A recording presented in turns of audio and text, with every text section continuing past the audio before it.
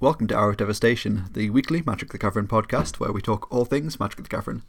I'm your host, Joe Loudon, and with me as always is Sam Neal. Hiya. How are you doing this week, Sam? Pretty good. Good. I got rid of all my cards. Again? Yeah, it's the cycle. My boss calls it doing a snail. Yeah. Well, no, I call it that and hope that he'll say it as well because it's pretty funny. But yeah, so I had a bunch of cards and I never got to play them because I'm still not comfortable attending tournaments currently. And every time there's an FNM, I'm running it rather than playing it. Yeah. So it felt kind of unnecessary to have like 3 modern decks that I literally never get to play because whenever I get to play Magic, I want to be playing Legacy. So I proposed to my boss that I trade all my cards that I wasn't using for 4 Mox Diamonds. Nice. And he said, yes, the idiot. So I've kept Belcher, Modern Belcher, because the deck's gas, Maverick, and my EDH deck, and then now I've got cards to build Green White Depths. Sweet. With the Mox Diamonds, because Depths is like if Maverick was good and playable. So yeah, I've played a few games with it as well. It's been pretty fun. It turns out if you're trying to play a Maverick style deck but you have an actual win condition, it's pretty useful. Yeah. So I've been enjoying making some Merit Legions. Sweet. Yeah, but now my collection is considerably smaller, which is nice, because I don't have to look through as many cards to find what I'm looking for. Nice. Yeah, that sounds like a sensible thing to do, really. I mean, I'm in a very similar situation in terms of like actually getting to play Magic. Apart from, I just haven't sold any of my cards or traded any of my cards, which I probably should do. And I mean, I am currently as well. I think we had a bit of a conversation last week and about the state of Legacy and combo decks and Legacy, and walking away from that, I was just kind of like, well, maybe I'm just going to be a Doomsday guy now.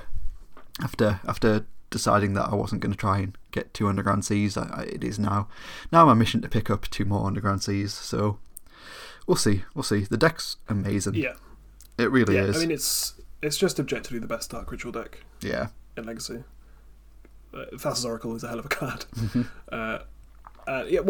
Like Ant is just bad Doomsday.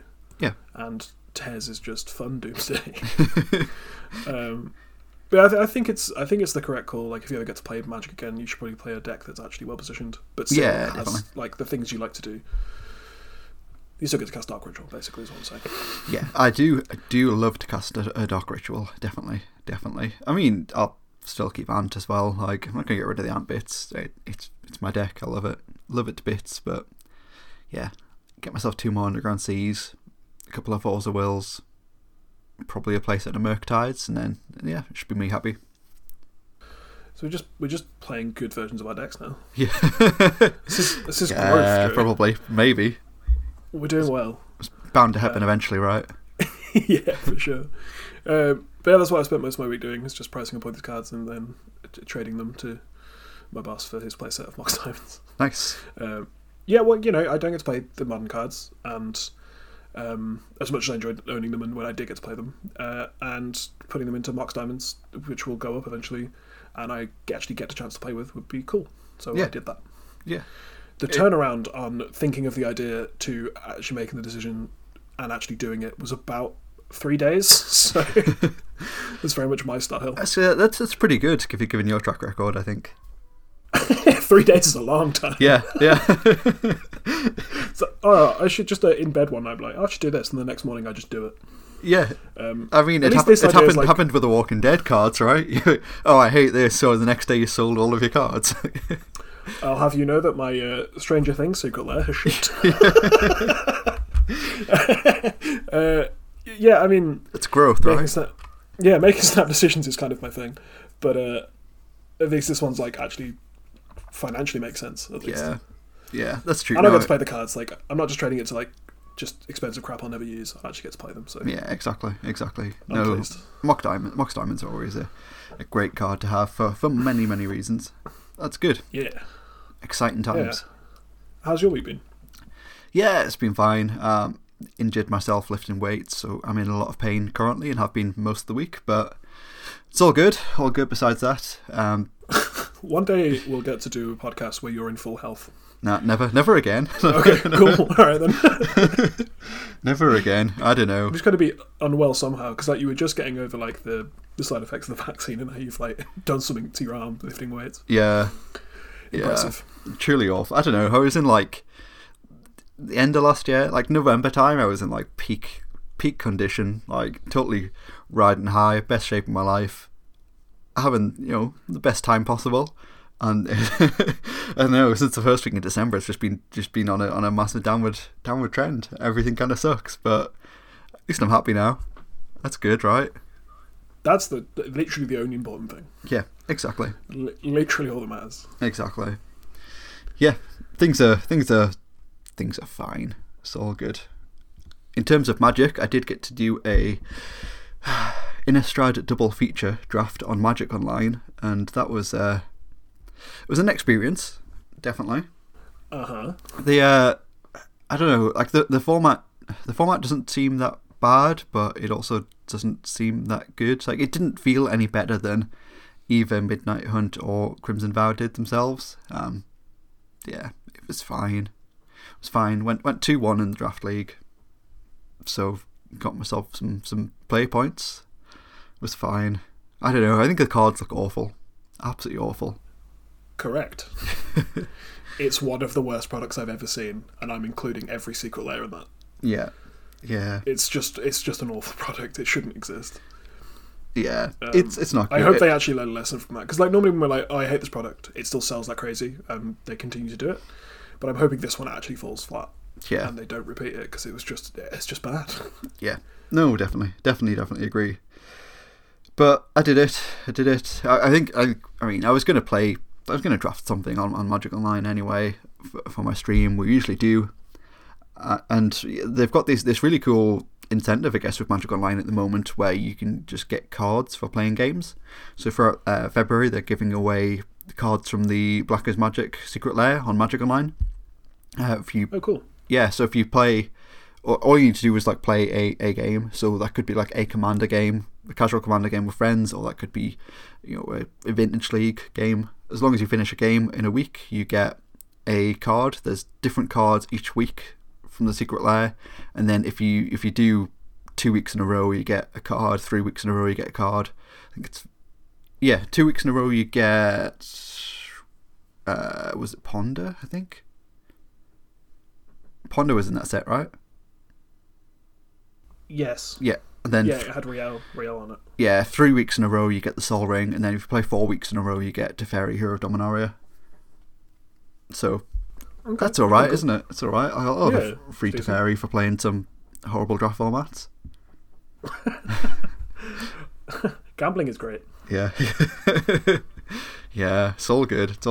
I don't know, I mean, the stream itself was really nice. I think I had a few more people in chat than usual, a few new faces, and it was just, I don't know, nice and chilled and really, really nice. One of those nice streams that every now and then you get that you just kind of need. It was good. Good fun. That sounds more productive than my time. Maybe. I don't know, man. I was just playing RuneScape while watching other people play RuneScape. Yeah. It's not what I would define as a good use of my time. Yeah, no. I think objectively I did have a much better use of my time there. Yeah, I'm fine with that. I've made my choice. I'm okay with it. Speaking of good uses of time, this week we are going to revisit the good old Hit or Myth. We have the full spoiler for Kamigawa Neon Dynasty now.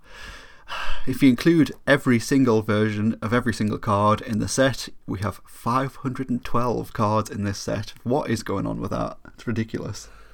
Because you need 5 different versions of Jingataxias. Yeah. And 3 different versions of all of the Mythic Dragons. You need that, otherwise you're... Why are there 4 versions of Kodama of the West Tree? Yeah, I don't know. Jesus Christ. There's so much going on. Versions. So many different versions. Some of them really aren't too dissimilar from each other.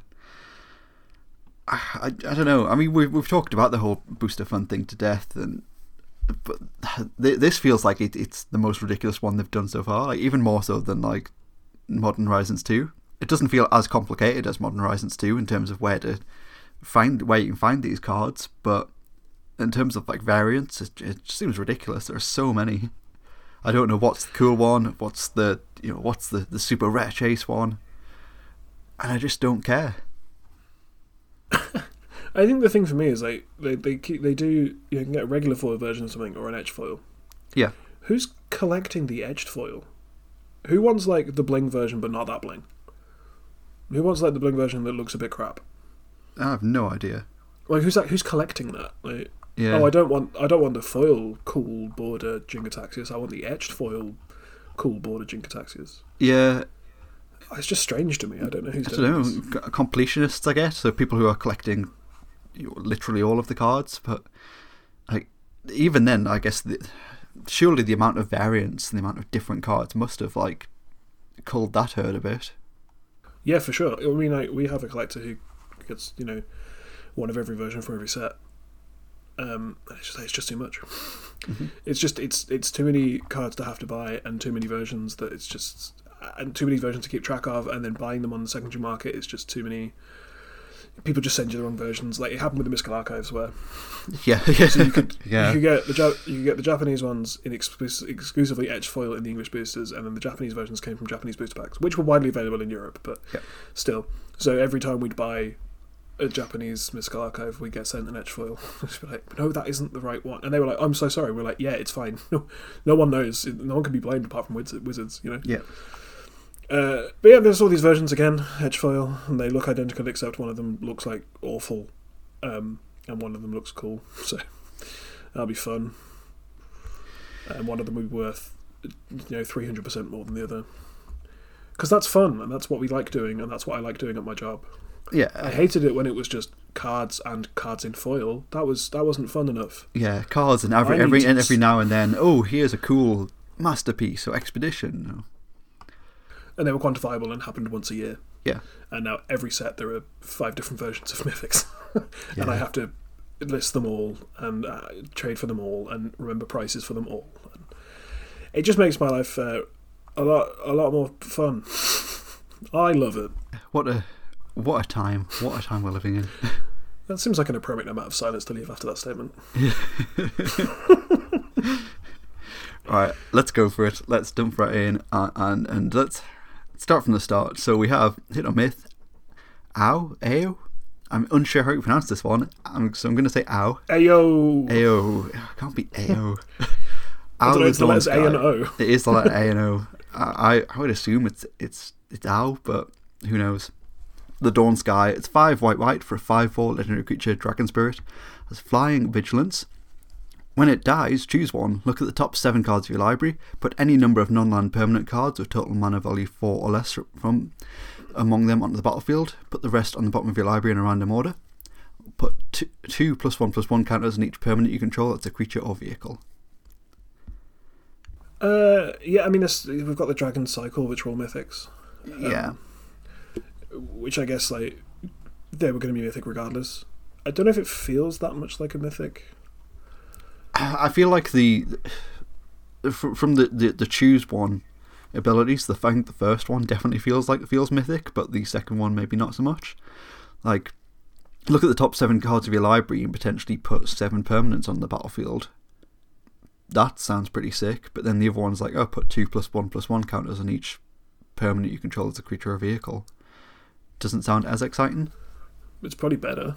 It probably is better, and that's probably the one that's going to win you the game, as opposed to the one that's going to find, I don't know, a planes and a couple of spells. Like, yeah, I just like they keep doing this kind of thing where they try and make a fun, cool commander effect, and it's just not actually that impactful, and no one actually wants to play this card. Yeah.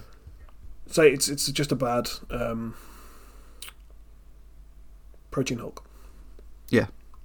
Because instead of searching your library, you search the top 7, which is, I don't know, like, requires a lot of deck building restrictions. I don't really like a deck that plays these and then a bunch of low cost creatures or whatever to put into play.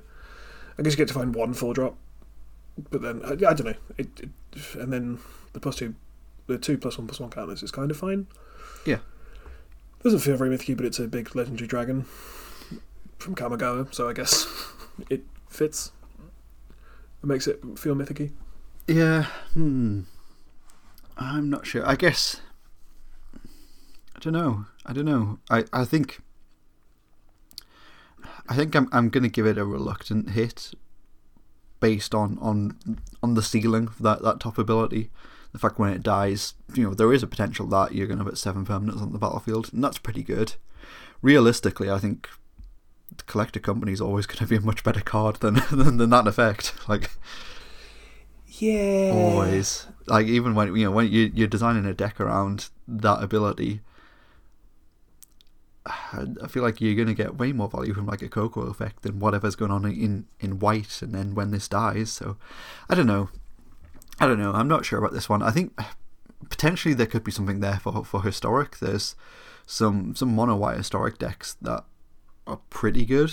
That play a lot of creatures with mana value 4 or less. That it could be a nice sort of top end for those, and then when it dies, it replaces itself potentially quite a few times. I think it could find a place there in historic, but anywhere else apart from Commander, I don't really see it being a thing. I guess in Commander, it's your mono white Dragon Spirit Commander if that's your thing. Not mine, but you do you. Yeah, I feel like this could be a rare and just do the second ability, and that would be fine. Yeah. And this weird searching the top 7, but yeah, it's fine. I think I'll give it a hit just because all these dragons are going to be hits, regardless of whether they're good or not. Yeah, quite probably. I think I give it a reluctant hit, based on the ceiling of that top ability being potentially so high. Next up then we have Atsushi the Blazing Sky, 2 red for a 4/4 legendary creature, Dragon Spirit. It's flying and trample, and when Atsushi the Blazing Sky dies, choose 1, exile the top 2 cards of your library. Until the end of your next turn you may play those cards, or create 3 treasure tokens. Yeah, this does not feel like a big special shiny mythic dragon to me at all, but it absolutely does feel like the red mythic from a standard Magic the Gathering set. Yeah, it's just a red mythic dragon that we get in every set now. Yeah. And it's a shame that it has to be the legend that's meant to be like a cool callback to legendary dragons on Kamigawa. Yeah. Both of the abilities, when you read them, sound unimpressive. And I don't know, I've never really liked the Kamigawa dragon design in that they have to die to do something cool. Yeah. Like I get the flavor wise, but like, just okay. So if I actively kill this, I get to, and you don't get to time it properly. I guess you always just make the treasure tokens if it dies in combat, probably. But I don't know. You don't get to like decide when you get to exile the cards. It just sort of happens, and you get some value for if they put a removal spell at it. I don't know. I don't really like this design at all. I like that it's in the set because it's a callback and whatever, but yeah, I think if this had just been like a dragon, if this was just red dragon, it's a 4/4. When it dies, do this. That would have been fine. But because it's a named legendary dragon, it doesn't feel like very special or anything. Like, I don't know. I could play Goldspan Dragon over this any day. Yeah, I think that's most of the problem is it's Glorybringer, competing with. Yeah.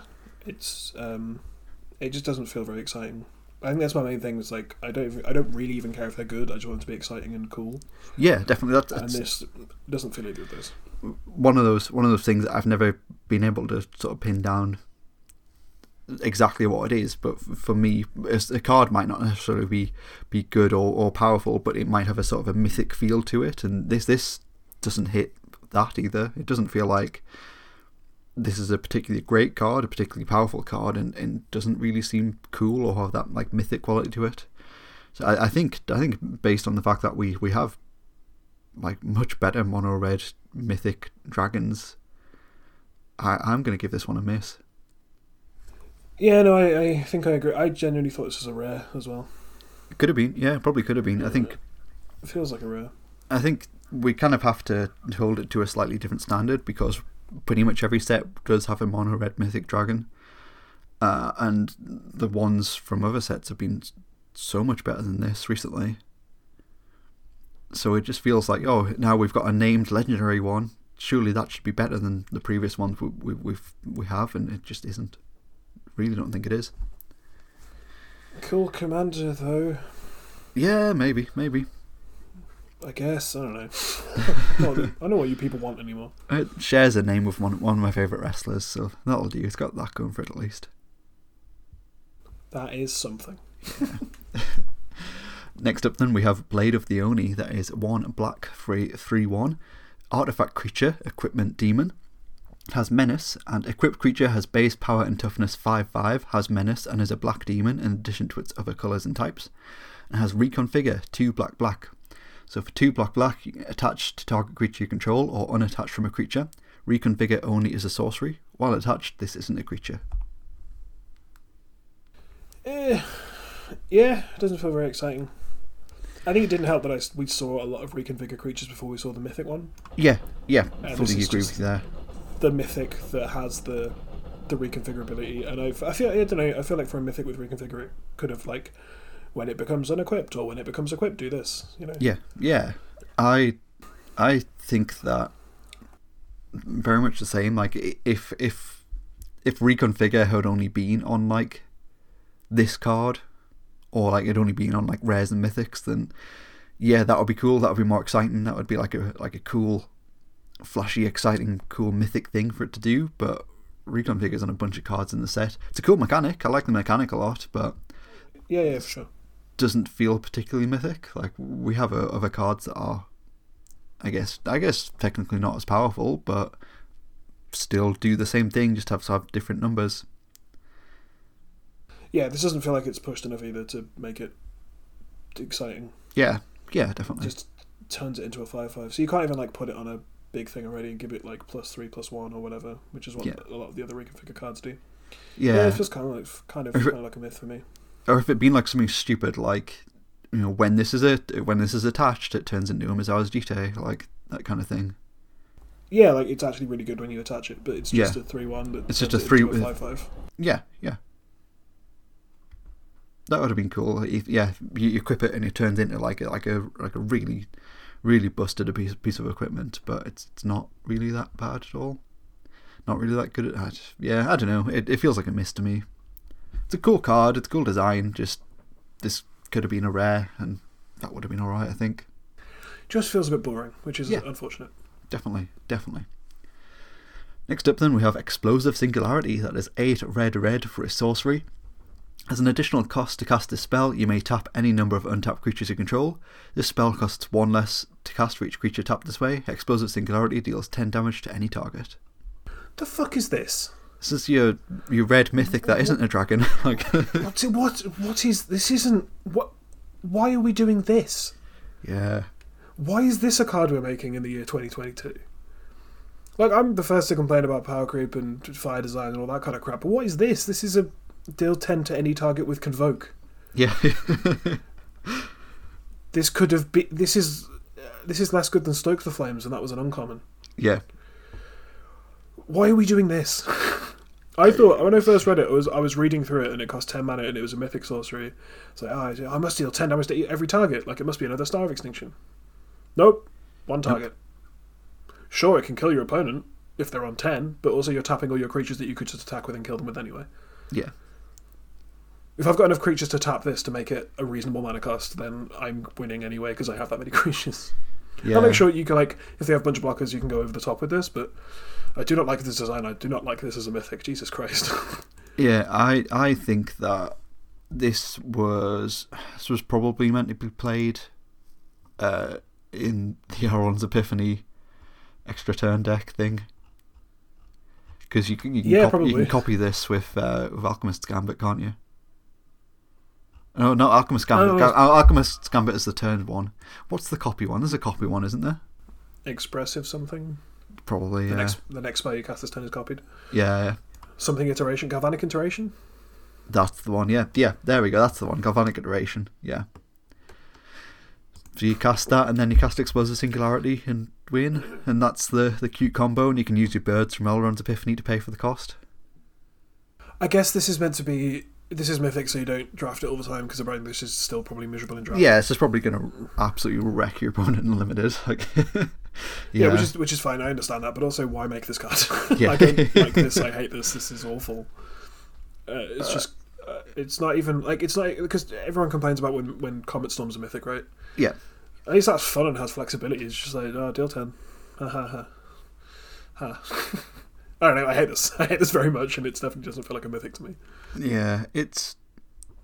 I don't know. To me, it very much feels like it's the mono-red mythic that isn't the mono-red dragon. But I don't know. I feel like this one just isn't really that exciting. It's pretty powerful in limited. But I don't know. This isn't going to do anything in Commander. This isn't going to do anything in Modern. Like this isn't. Yeah. What about this is Kamigawa? I don't know. Like, what about so like all the dragons? Like, fine, even if we don't think they're mythics or not, they're extremely Kamigawa. Blade of the Oni, very Kamigawa. You've got all the sagas. That's fine. Oh, and they reference Kamigawa things. Is this a Dragon Ball reference? Is it the Spirit Bomb? It's everybody channeling their energy. Is that what it is? And then you can use you can use Convoke, so you can tap it. You can tap all your creatures to use their energy to put all of their energy into the big spell, into the big bomb. Yeah, I guess that makes sense. That gets negated. But still, why? I mean, especially the Spirit Bomb missed, right? It's a flavor win. Yeah, I guess that makes sense. But especially in a set where you have vehicles, where you want to be tapping your creatures for other purposes. Yeah. Am I supposed to crew my vehicle so I can tap it to cast Explosive Singularity? Like, I don't know. I just kind of hate it. Yeah, maybe it's like a very vague Dragon Ball reference. And if this is a reference to the Spirit Bomb, then 100% this gets a hit from me. If it's not, then this is like the worst myth we've had so far.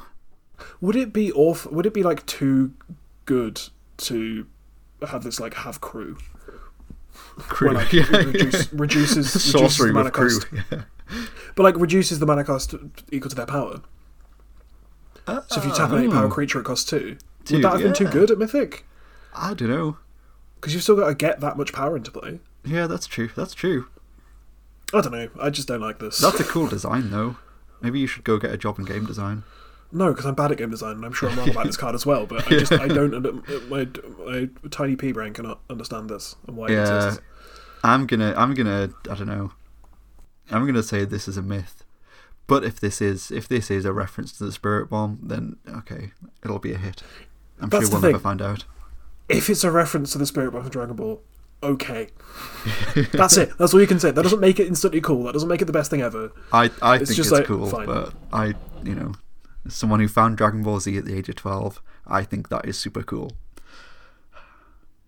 Yeah, I suppose that's probably quite a lot of the Magic playing market as well, isn't it? Yeah. Everyone loves Dragon Ball.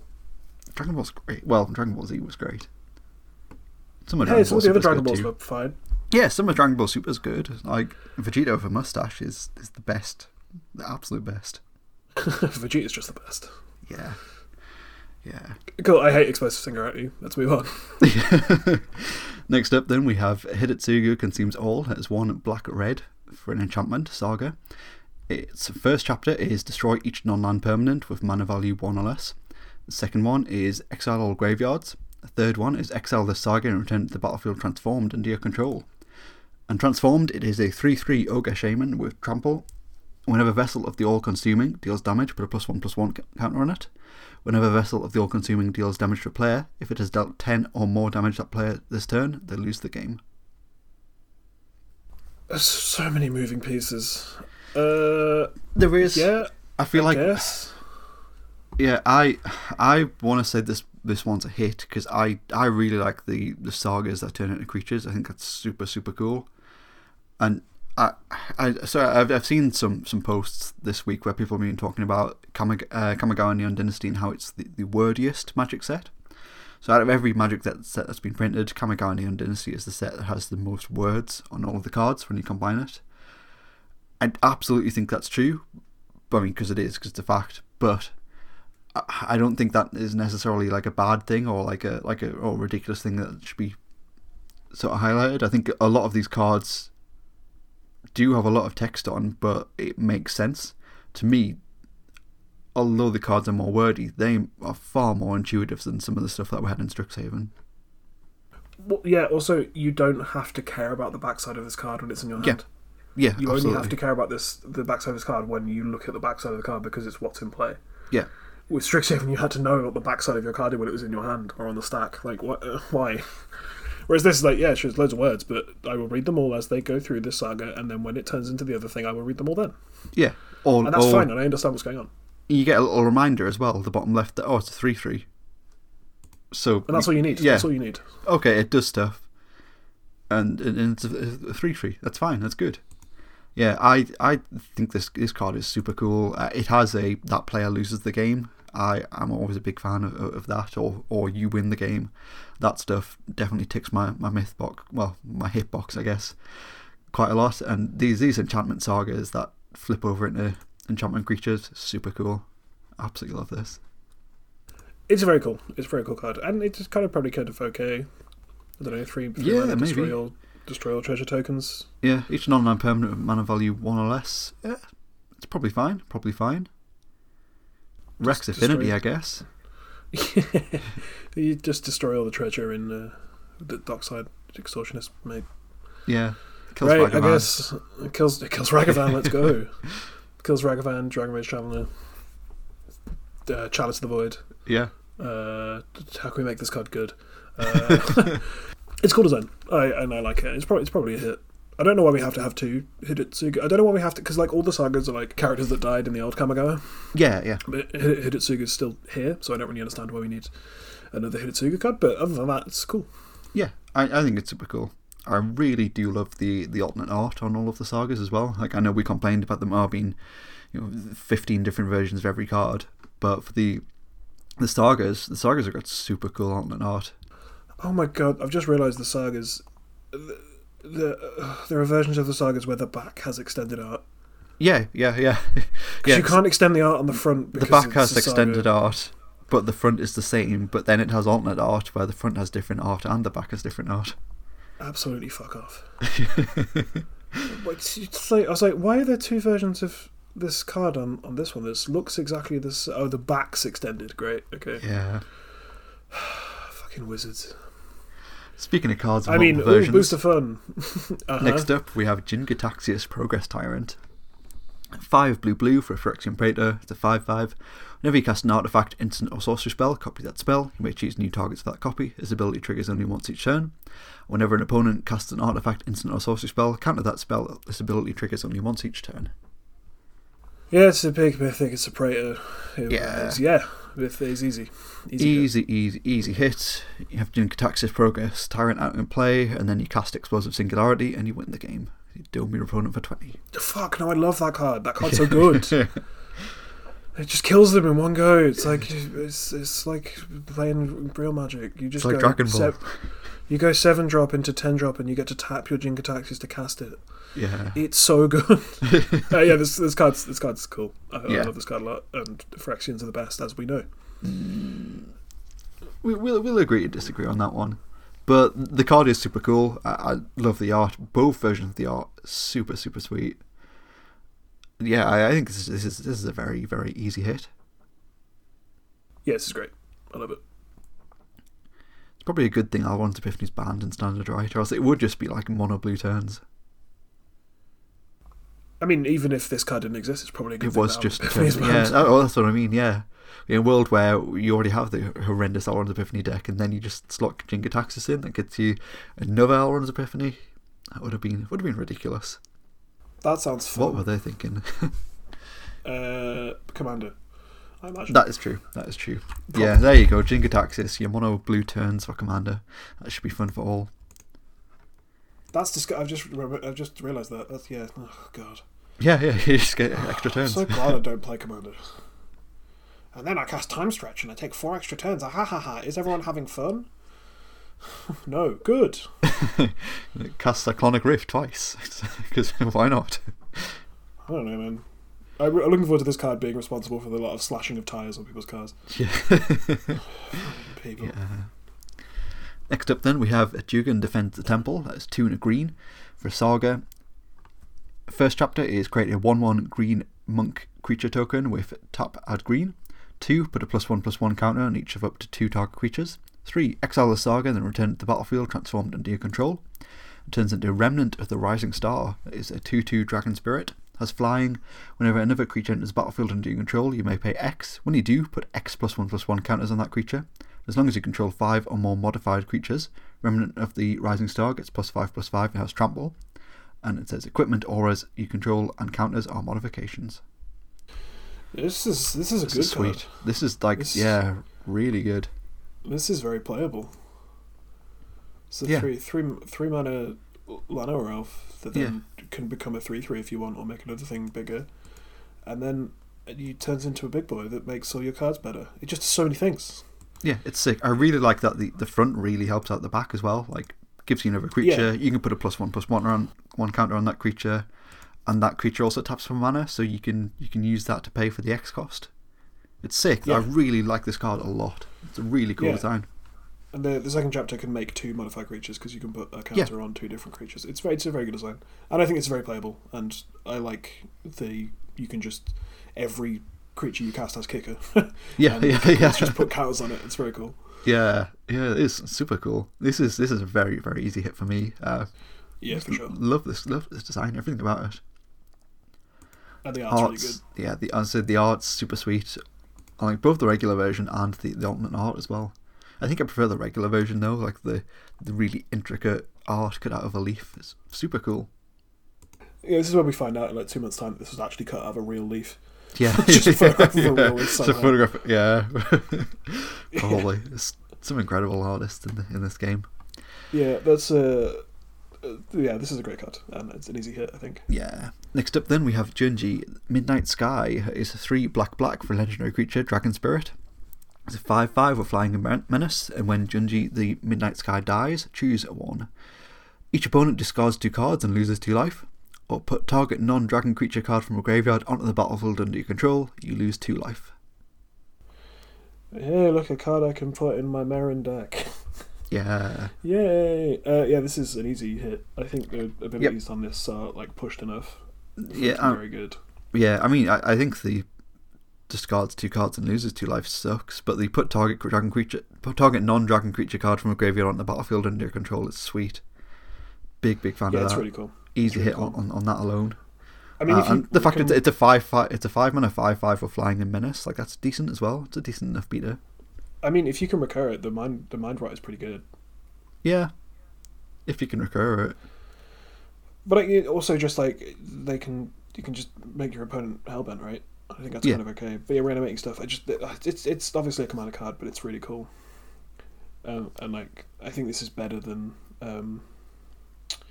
Kakusha, which I don't think I can say about the other 2. Yeah, it's actually better than the original dragon. I don't know if it's better than Kakusho, but I love it. I think it's a cool design. I think like this is out of all the ones that we've seen so far, this is the one that I would be happy putting in a cube and would have a lot of fun with, and would enjoy playing against in a cube as well. Yeah, I think that comes under like mythic. The definition of mythic is would it be called in cube? Yeah. And this definitely would. I just love these kind of effects, like when it dies, do a thing. Especially when it has reanimate on it. It's so good. Yeah, this card's great, and I like the art with like the flowers and stuff. It's very pretty. Yeah, but I think again both the art on this are super cool. Yeah, I love this one. Good card, easy hit. Good card. Next up, then we have Kairi, the Swirling Sky. It's a 6/6 Dragon Spirit, Flying and Ward 3. When Kairi, the Swirling Sky dies, choose 1. Return any number of target non-land permanents with mana value 6 or less to their owner's hands. Mill 6 cards and return up to 2 instant and or sorcery cards from your graveyard to your hand. Very cool. Yeah, this is another easy hit for me as well. That first ability, return any number of target non-land permanents of total mana value 6 or less to their owner's hands, is pretty good. It's basically paradoxical outcome. Yeah. Use this to bounce all your moxes? Yeah. Oh boy. 6 mana sorcery speed paradoxical outcome. That sounds great. And you have to have a sack outlet. Yeah, let's go. I do find it kind of funny that this has Ward 3, so it's actually hard to get your opponent to kill it. Yeah. But that's probably fine because it's also a 6/6. The mill 6 like double Archaeomancer is pretty cool as well. I like it. It feels like it does enough to warrant being a mythic, whereas like the red one was just like do an impulse draw, make treasures. Yeah, definitely. Cool. I think that those abilities are quite interesting. Like if we go back to that cube point as well, I think those abilities are quite interesting for a 6 mana blue card in cube as well. I think you could have some fun with that, definitely. Is it cooler than Frost Titan? Oh no, nothing's cooler than Frost Titan. True. I mean, if we just talk about like Frosty. Would you rather play against this or Hullbreaker Horror? I would much rather play against this. Yeah, Hullbreaker Horror is awful. Truly awful. This feels cool. Card. Hullbreaker Horror is like really, it feels like lazy design as well. Yeah. It's I prefer. Yeah, Hullbreaker Horror is a card that has only improved with Alchemy. Like, yeah, they made it less stupid. Yeah. Why can't it be countered, Joe? I don't know. Why couldn't you counter it? Why is anyway? This card's great. I love it. Yeah, and I like that the alternate art looks like a Rayquaza variant. Yeah, so it does. It looks like a massive Pokemon, which is great. Pokemon. I'm a big fan. Yeah. Also shares a name with a professional wrestler I love as well. Of course it does. Yeah. I'm sure that's on purpose. You never know. Next up then we have Kaito Shizuku. He is 1 blue black for a legendary Planeswalker Kaito. Has at the beginning of your end step, if Kaito entered the battlefield this turn, it faces out. +1, draw a card, then discard a card unless you attack this turn.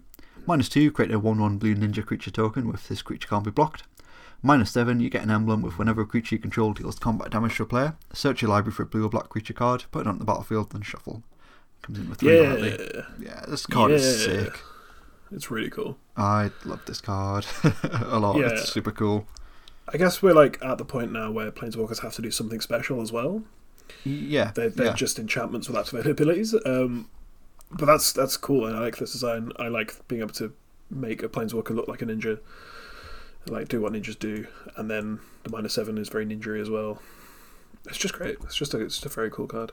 Yeah, absolutely. It's cool. I love it. Love everything about this.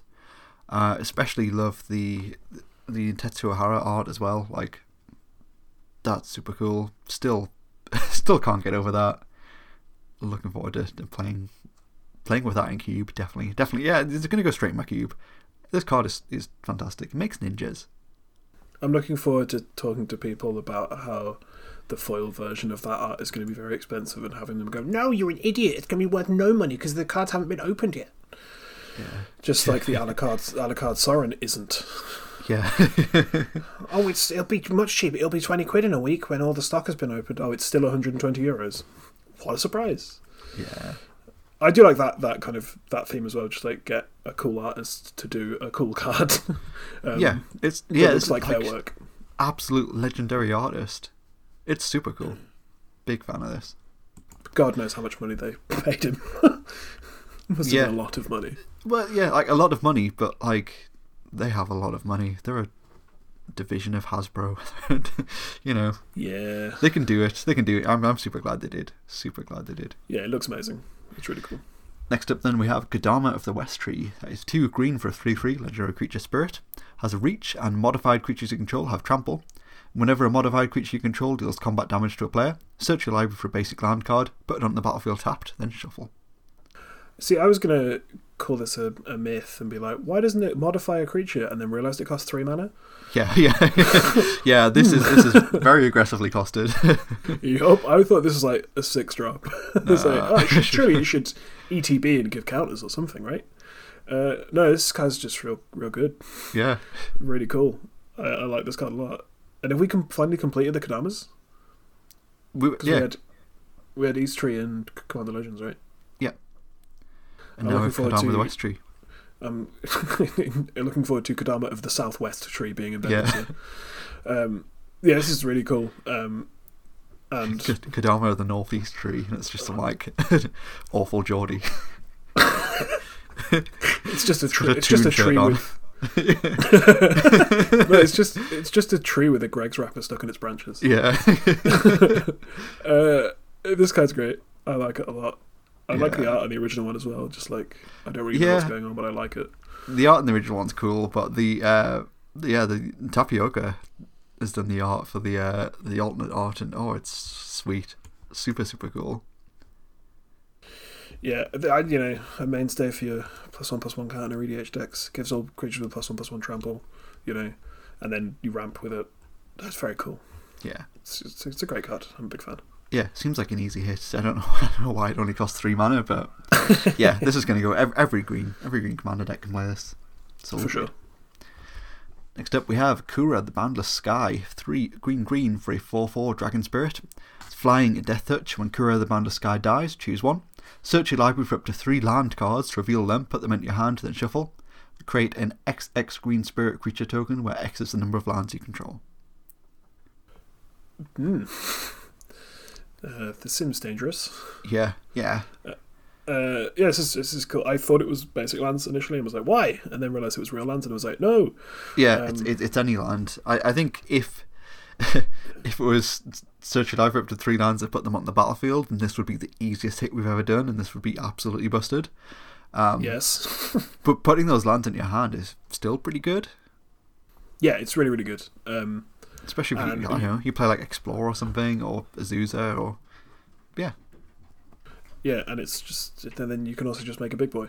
Yeah. I think this is like 3rd in my ranking of like most fun, cool designs, which goes black, blue, green, white, red. But this is still a lot cooler than the red one, and that makes it. Yeah, absolutely, absolutely. I don't know, because we pissed on the red one because it was like the red one just sucks. It just does generic red things. This just does generic green things. Yeah, I got a list of the green things are interesting. Like, yeah, that's true. I like this a lot more than those other two. I think this is a hit for me. It's very cool. Easy hit for me. I like like search your library up to 3 land cards, reveal them, put them in your hand. Like that's sick. There's so much flexibility with that. Or I say flexibility. It's not. It'll go get you like, I don't know, Field of the Dead, Vesuva, and something else. I think it's kind of weird that the green one doesn't. Yeah, it feels kind of weird that the green one doesn't modify creatures, but the white one does. But I guess they'll be a little too close to Jugan. Because Jugan put 5/1/1 cards on it. Quite boldly, but I just think that is such a cool ability, that just searching for lands. And you compare that to the red one, it's like make some treasure, exile top 2 cards of your library. Like, yeah, this is way better. This is definitely a hit for me. Yeah, for sure. It's a very cool card. Yeah, I'm a big fan. Next up, then we have Nashi, Moon Sage's Scion. That is 1 black for a Rat Ninja. It's a 3/2. It has Ninjutsu, 3 and a black. Whenever Nashi, Moon Sage's Scion deals combat damage to a player, exile the top card of each player's library. Until end of turn, you may play one of those cards. If you cast a spell this way, pay life equal to its mana value rather than paying its mana cost. Cool. Yeah. Very cool. Easy hit for me. Easy hit. So the top card of until end of turn. So it's just like, why? Yeah, free spells. All about free spells. Why does this do this? This is just the best cube card that they've released in quite some time. It's like a Fallen Shinobi. Yeah. Right, Fallen Shinobi's like obviously better, but being able to just cast a spell for free off the top of your opponent's deck is really cool. Yeah. Yeah, this is an easy hit. It's only this is what I wanted 3/2, when they or returned you to can Ninjutsu for 4. Like, yeah, this card is sweet. Really, really cool. I think this is what everyone wanted when we returned to Ninjutsu. Yeah. It's just like something kind of that feels really busted when you get to do it. Yeah. It's like most games it's going to be quite good, but sometimes it's going to be absolutely ridiculous. I think it's great. I love this. It's really cool. It's kind of like Rat Ninjas are great anyway. So. Yeah. Sweet. Yeah, it's easy. It's just very, very easy for me. I think potentially, the arts are cool. I really like the standard art is really cool. I really like that. But then I think the alternate art may just be a nod to Akira. It looks that way, doesn't it? Yeah, it's got the bike in the pose. I think it is. Yeah, like he's like skidding down the road, and we're seeing that like is an exact shot from Akira, right? Yeah, it has to be. Yeah, and it's a rat. It's very cool. I think it's cool. Yeah, easy hit. Yep. Next up, then we have Spirit Sister's Call. It's 3 white black for an enchantment. At the beginning of your end step, choose target permanent card in your graveyard. You may sacrifice a permanent that shares a card type with the chosen card. If you do, return the chosen card from your graveyard to the battlefield, and it gains, if this permanent would leave the battlefield, exile it instead of putting it anywhere else. This is the first time I know what this card does. Because every time I started reading it before, I got bored halfway through and stopped reading it. Yeah, I go to read it, and then I see the art, and I'm like, it kind of looks like Bolas Horns. It does a bit, yeah. So this is a repeatable less good Victimize. Yeah. That's powerful. Just sack off your crap things, reanimate your thing. Yeah, this is going to be like a staple in reanimate EDH decks forever. Yeah, 100%. The card's fantastic. I think it's a fantastic card. I guess it's a... I guess it's a hit because of how powerful it could be, potentially. Like, you could build a really cool deck around this. For sure. And it's, you may sacrifice a permanent... So it's choose a permanent card in your graveyard. You may sacrifice a permanent that shares a card type. So it's a permanent. It's not just creature. It could be anything. And that's pretty cool. So you could like ultimate a Planeswalker down to 1 and then swap it for another Planeswalker. Stuff like that. Yeah. You flip-flop any permanent type. Yeah, this card's great. Mill yourself, put an Ugin in your graveyard, and then sacrifice your Kaya and get an Ugin. Like, yeah, all sorts of cool things like that potentially. I like that. This is one of the EDHiest cards I've seen in a while. Yeah. I think if it had just been creatures, then I might have given this a miss. I think it would have been a good card still, and a very cube and EDH playable card. But I think, because it is permanent type, it can just be anything that's a permanent. I think that's super cool, and I like that a lot. Also, the alternate art is the most Yu-Gi-Oh thing I've ever seen in my life. Yeah, I can't even make out what it is, to be honest. It looks like some sort of like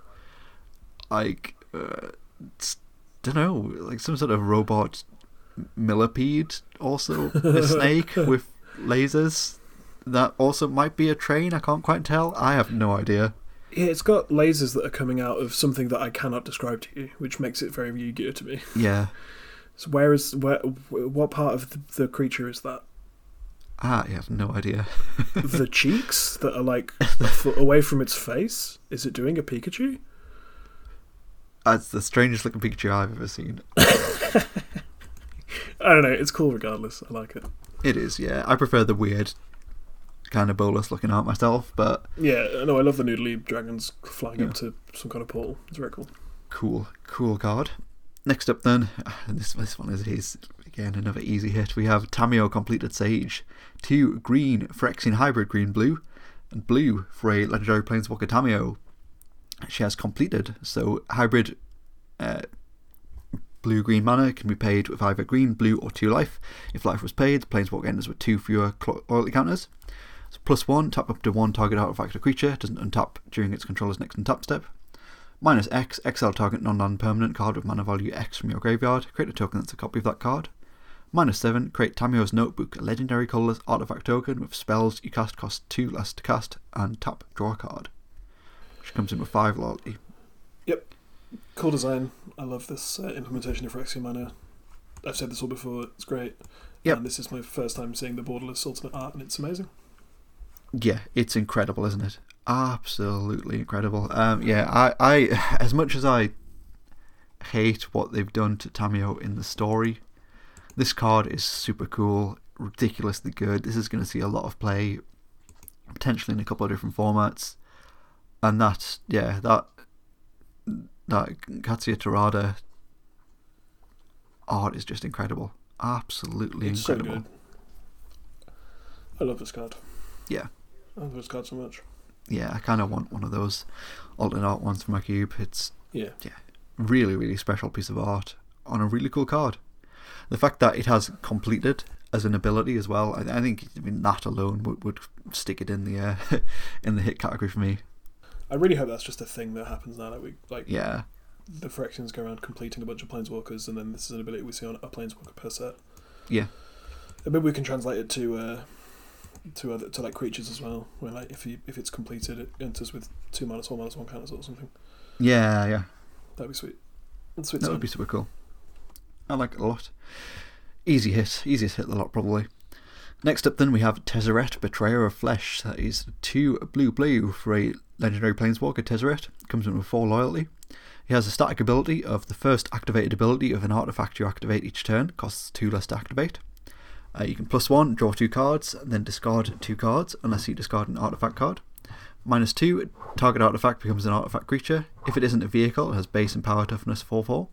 -6, you get an emblem with whenever an artifact you control becomes tapped, draw a card. It's very Tezzeret. It is very Tezzeret.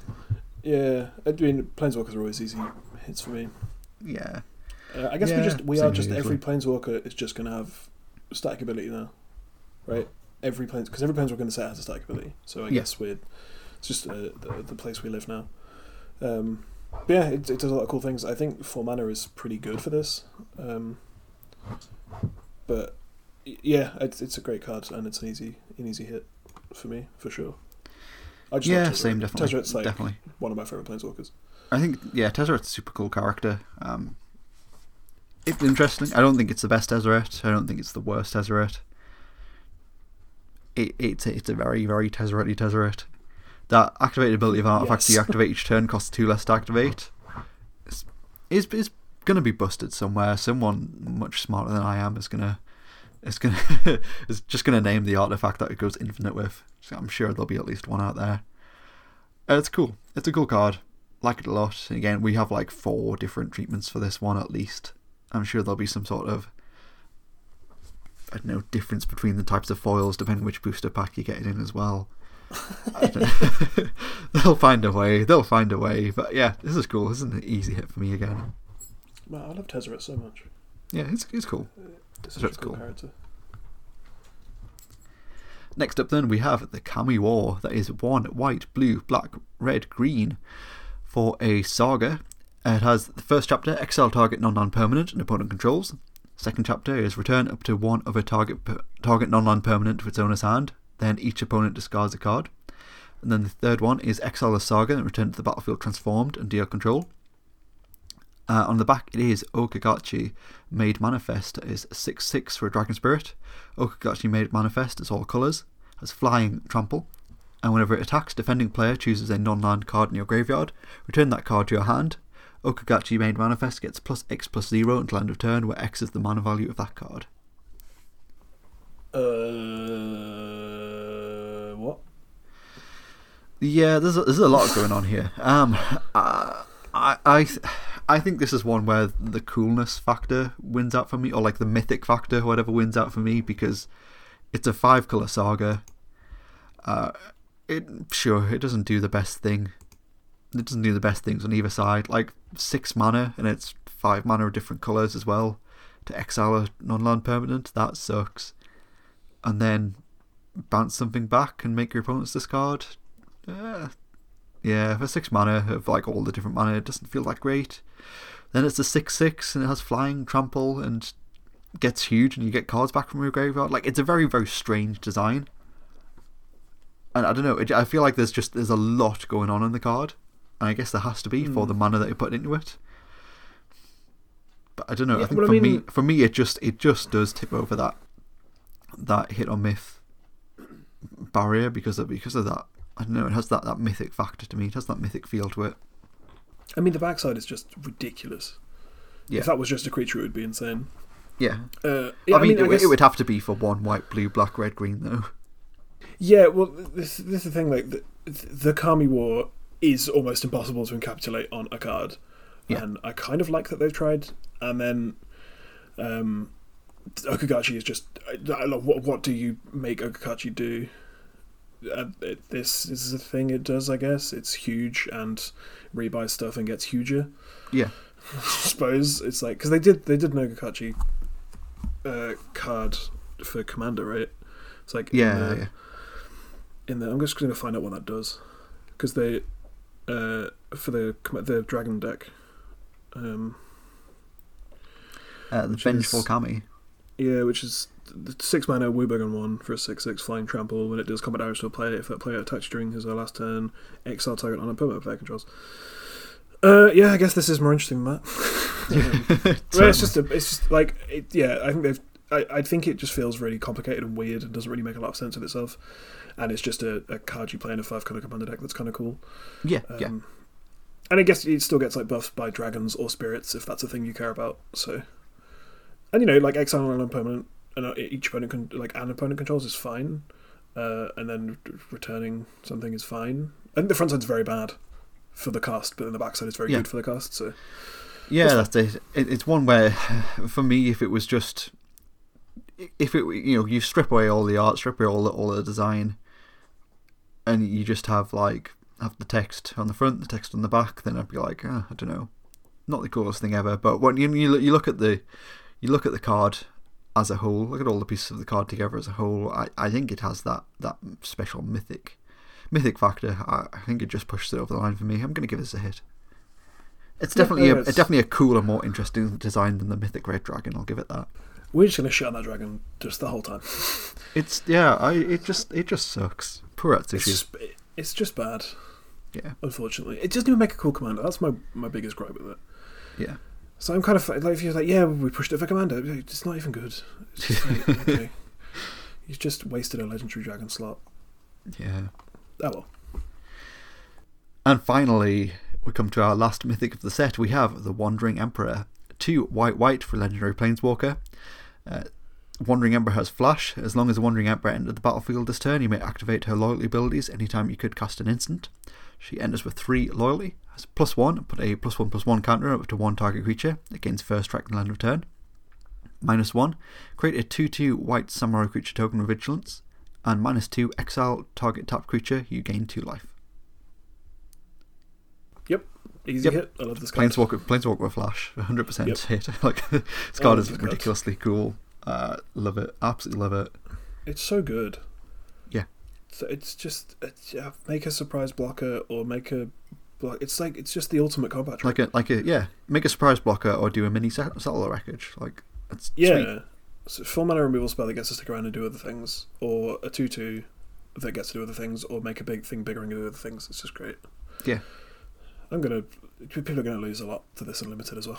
That's gonna be fun. Yeah, absolutely. It's gonna feel like a real beating. Out of nowhere, flash this in, exile your Atsushi, I guess. Yeah, exile it. You don't even get the bad triggers. Yeah, you get 0 treasure tokens. Got him. Yeah, this card's great, and I like the Wandering Emperor as a character. I like that this is who the Wanderer is. Yeah. I like all the arts. This card's just great. I love it. Yeah, same. Yeah, again, that alternate art treatment from Tirada Katsuya is incredible.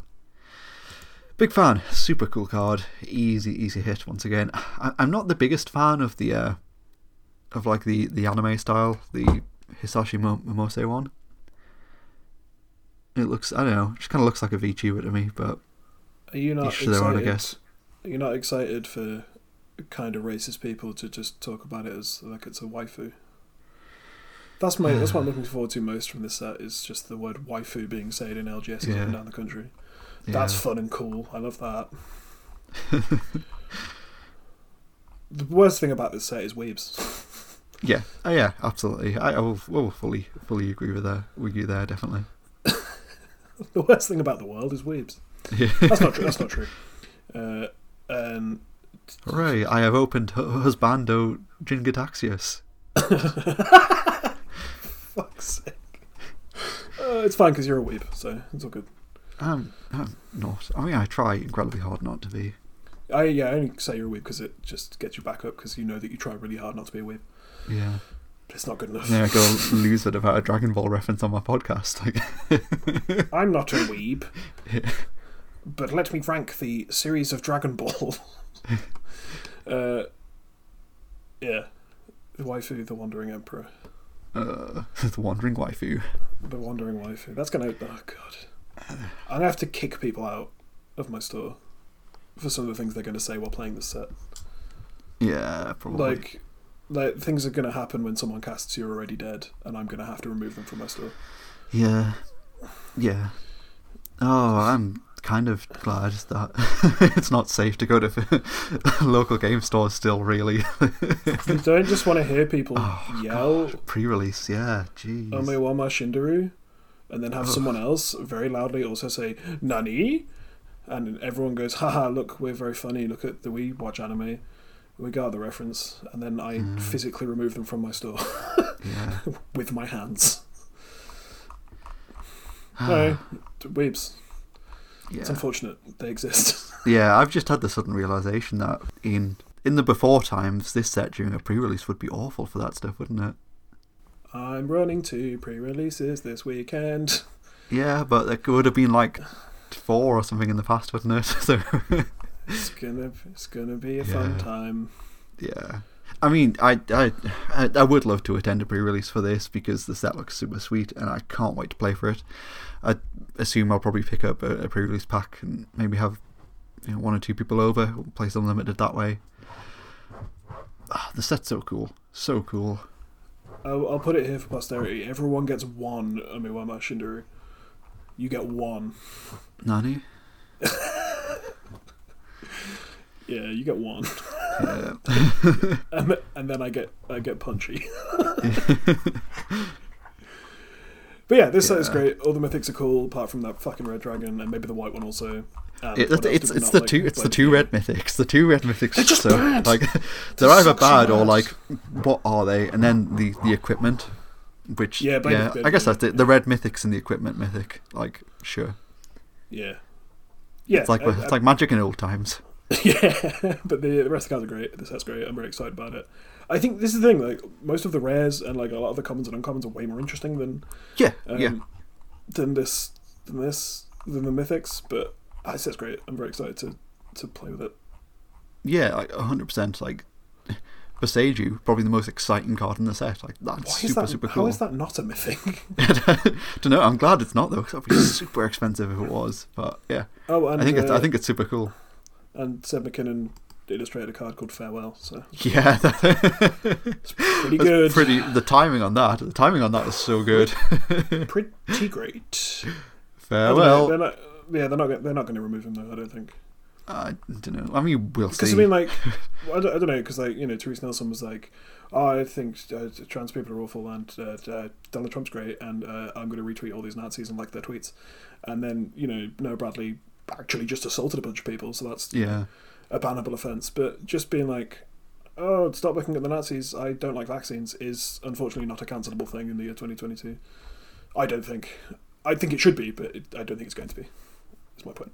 Yeah. Like I QR codes though.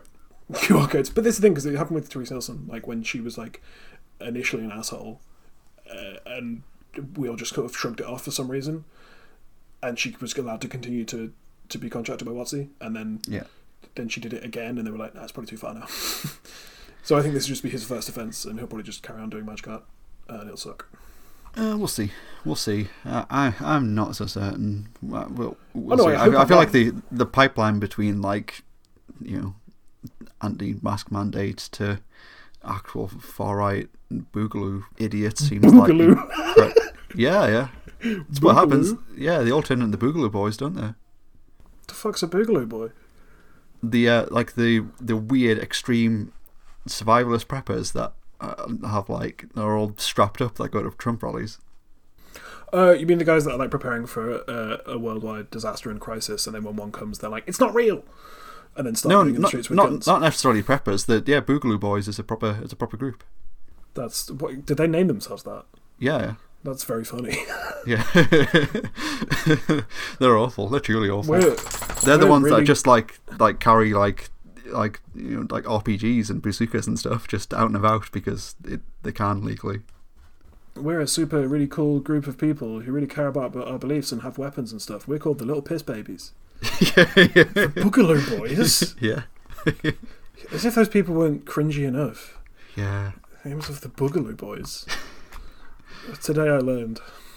Yeah, today you learned. It was more exciting last week when I learned that Power Rangers was a Japanese TV show first. Hell yeah. And I've learned about weird Nazis carrying guns, naming themselves something extremely silly. That's pretty cool. It's pretty fun. Yeah. Anyway, this set's super cool. I fully agree with you, like in terms of like rares and uncommons and stuff, because there's a bunch of stuff that we'll probably talk about cards in the coming weeks, but there's a bunch of cards that are rares that I just want to be like, oh yeah, this is a hit. This is super cool. Just so cool. This set is amazing. I love everything about this.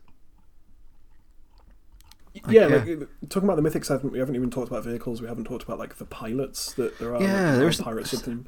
It's not like a mythic vehicle. That's interesting. Given that like vehicles seem to be quite a heavily featured theme in the set, like you'd think there would be a mythic vehicle. Like the head of the mech would be the vehicle or something, right? But no, not even. But no, there's a body of a mech which isn't a vehicle, and it's not even a mythic. Weird. Yeah. Very weird. This set's just excellent. Yeah. No, I think it's absolutely fantastic. Mech Titan Core is a vehicle. Oh, yeah. I'm so sorry. But yeah, this set's great, and I love it, and I'm very excited to play it. Yes, I cannot wait to get my hands on those basic lands. But I think that is all we have time for this week. Come let us know your thoughts on the set. Do you agree with our hit or myths? Come let us know on social media. Hit us on Twitter, we're at HFDcast, facebook.com/HFDcast. Or if you really enjoyed anything in this episode, like to give back in a monetary value, you can hit us up at Patreon, we're at patreon.com/Hour of Devastation. Tiers start from as little as $1 per month, that's roughly 20-25 cents per episode. This podcast is brought to you by Manolink.com, where you can use the promo code HOFD5 to get 5% off your whole order, including pre-ordering Kamigawa Neon Dynasty or ordering singles as soon as they go live on release day. Hell yeah. Fully recommend doing that. I did that myself. Can't wait to open those basic lands. If you want to find me on my own personal social media, on Twitter I am at PeachGardenOath. Facebook I'm Joe Loudon. You'll find me in pretty much any of the Magic groups. Come buy my cards during my Underground Seas. I also stream every Friday night on Twitch. We do some Magic. We did that double feature draft. It was fine. We'll be drafting something more fun next week, probably Kamigawa. I'll be opening my box of Kamigawa on stream as well, so come check that out at twitch.tv/PeachGardenOath. You can follow me on Twitter at GeneSnooler. Nice. Thanks. If you just, I don't know, just talking about how awful this country is. Yeah. At the time. If you like doom scrolling, oh baby. I guess give it about 5 minutes, you're probably going to be talking about the Boogaloo movement. I don't know, man, there's enough shit going on in this country. Yeah. You know, food prices, fuel prices. Why aren't millennials buying houses still? We're still going on that fucking meme. If you didn't buy a latte every morning, you'd be able to afford a semi-detached 3-bedroom house. Which isn't true. And then a bunch of people who bought houses for a block of cheese and a horse are like, I could afford it on a I don't know, gravedigger's salary. Why can't you? You're just spending too much on things that make you not want to kill yourself in a world that makes you want to kill yourself. You know? So if you like that kind of vibe, that's what I'll be tweeting about. Oh boy. Awesome. That's all we have time for this week. Once again, we're approaching the second hour. The Godfarer has returned. So see you again next week on Hour of Devastation.